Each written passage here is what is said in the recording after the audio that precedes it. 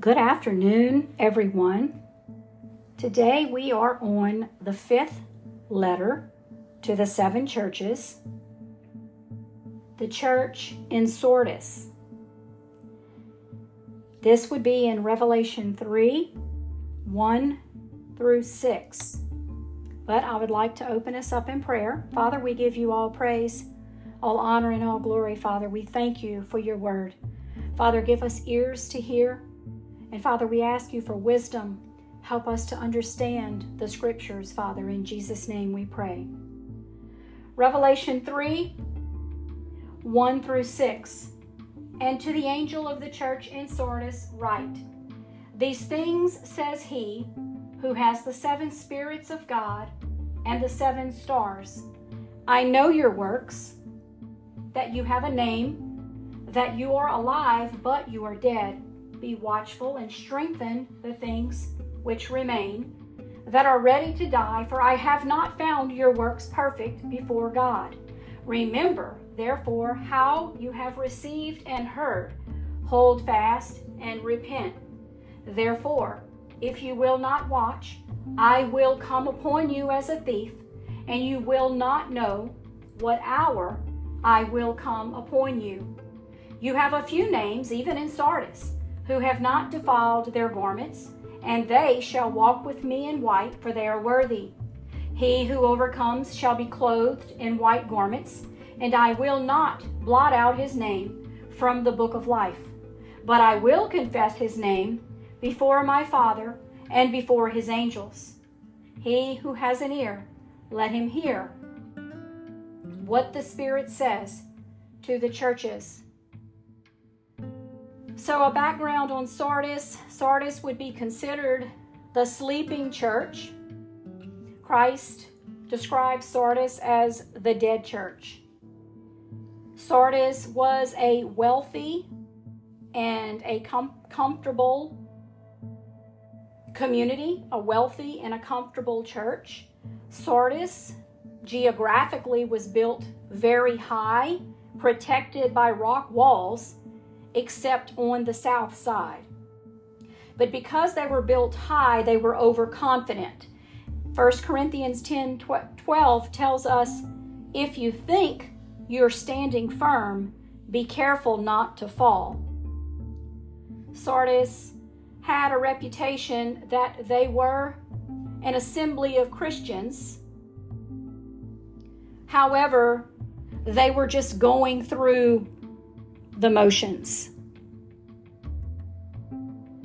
We see in verse 1 that Christ presents himself as he who has the 7 spirits of God and the 7 stars. I know your works, that you have a name, that you are alive, but you are dead. So the 7 spirits of God and the 7 stars. The 7 spirits of God would represent the fullness of the Holy Spirit. Christ is describing himself as the one empowered, the one that controls all of the churches. We remember by reading in Revelation 2:1 that the reason he can tell these churches, I know, is because he walks in the midst of the 7 lampstands. So he knows all about these 7 churches because he walks in the midst of them. He tells them in verse 2 to be watchful, strengthen the things which remain that are ready to die, for I have not found your works perfect before God. So this command here to be watchful would be a command telling them to wake up. This congregation, they must be alert to the seriousness of the situation, that they are falling asleep, or some of them are already asleep. The situation, however, is not totally hopeless, but immediate steps should be taken to strengthen that which remains. Otherwise, those things that are dying will be followed by completely and totally dead. The death will follow if they don't wake up. It seems as if their works in the church in Sardis just don't measure up to the standard of Christ. All of these things are also comparing our church today. We go on to read in verse 3, he tells them, "Remember therefore how you have received and heard, hold fast and repent. Therefore, if you will not watch, I will come upon you as a thief, and you will not know what hour I will come upon you." So what is he telling them to remember? He's telling them, remember how you have received and heard. We believe what they have received was the gospel. What they heard probably were the teachings of the apostles and the prophets who brought the gospel to them. So he's telling them that they need to repent by restoring the gospel and the apostolic doctrine to its authority over their lives. This warning would also be speaking to today's church. Today's church needs to take the word of Christ seriously. If the church in Sardis doesn't repent, he's telling them that he will come to them in judgment as a thief, which means he's going to come to them by surprise. It's not believed that this reference to a thief is referring to the second coming, but this is referring to he will come to them by surprise, opposing them in judgment. So we go on to verse 4 and we read, "You have a few names even in Sardis who have not defiled their garments, and they shall walk with me in white, for they are worthy." So it seems as though the majority had departed, because he says you have a few names. So there's only a few that are holding fast to Christ, but the majority of them have departed from their faithful obedience to Christ. And that is the same thing as in our church today. We have a few that have remained true. We have a remnant, but the majority, sadly, the majority of the church, they have departed from their faithful obedience to Christ. We read in verse 4 where he says, "You have a few names even in Sardis who have not defiled their garments, and they shall walk with me in white, for they are worthy." We believe that he's using the word garment here because Sardis was a center for the manufacture of carpets and wool. So that's why he's referring to garments here, to clothing here. And whenever he says you have a few that have not defiled their garments, that a soiled garment seems to be a symbol for mingling with pagan life and also idolatry, and they defiled the purity of their relationship to Christ. The same thing is happening in the church today. And then he goes on to tell them that there are a few names that haven't defiled their garments. They shall walk with me in white, for they are worthy. So white garments would be symbolic of the righteousness and the victory and the glory of God. And it seems as though this church in Sardis, it seems as though they were occupied. They were more concerned with what they looked like on the outside. They didn't care about their inward purity toward Christ. And we read in Scripture that Jesus called the Pharisees whitewashed tombs because, they had these nice fancy clothing that they wore. They were dressed, they were always dressed perfectly. Outwardly, they seemed to be perfect.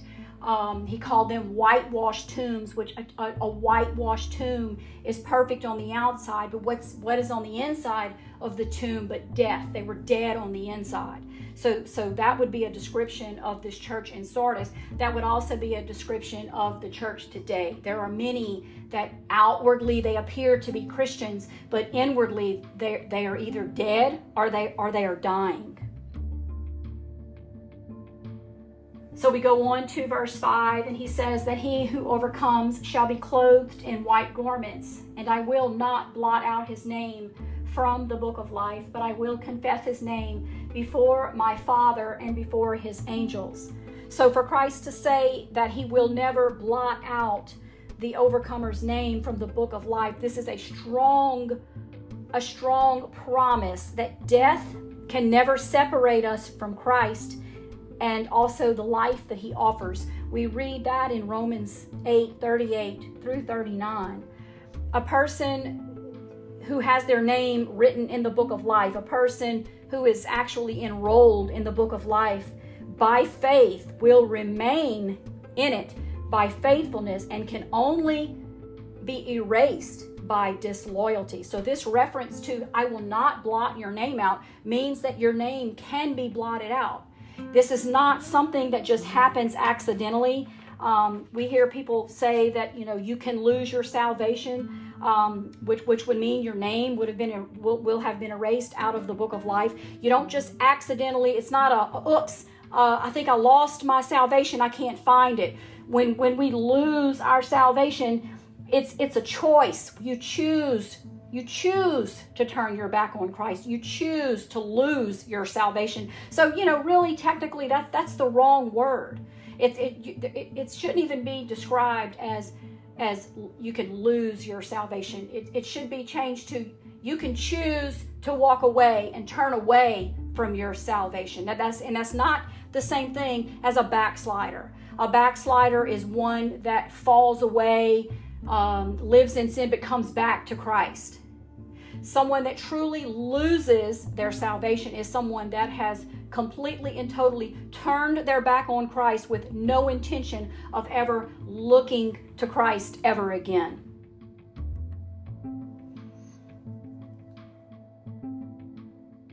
So this letter ends as all of the letters end. He who has an ear, let him hear what the Spirit says to the churches. The church is called against having simply a religious profession. You must be born again. There must be a personal relationship with Christ. He must know you, and you must know him.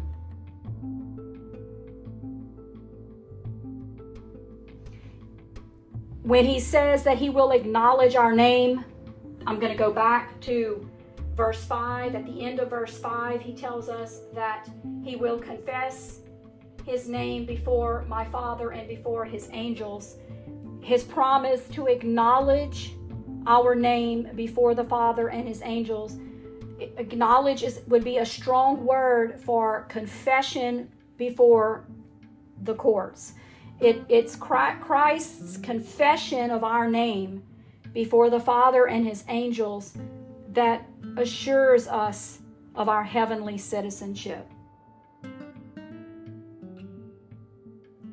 So as brothers and sisters in Christ, as true Christian followers, we are members of his kingdom.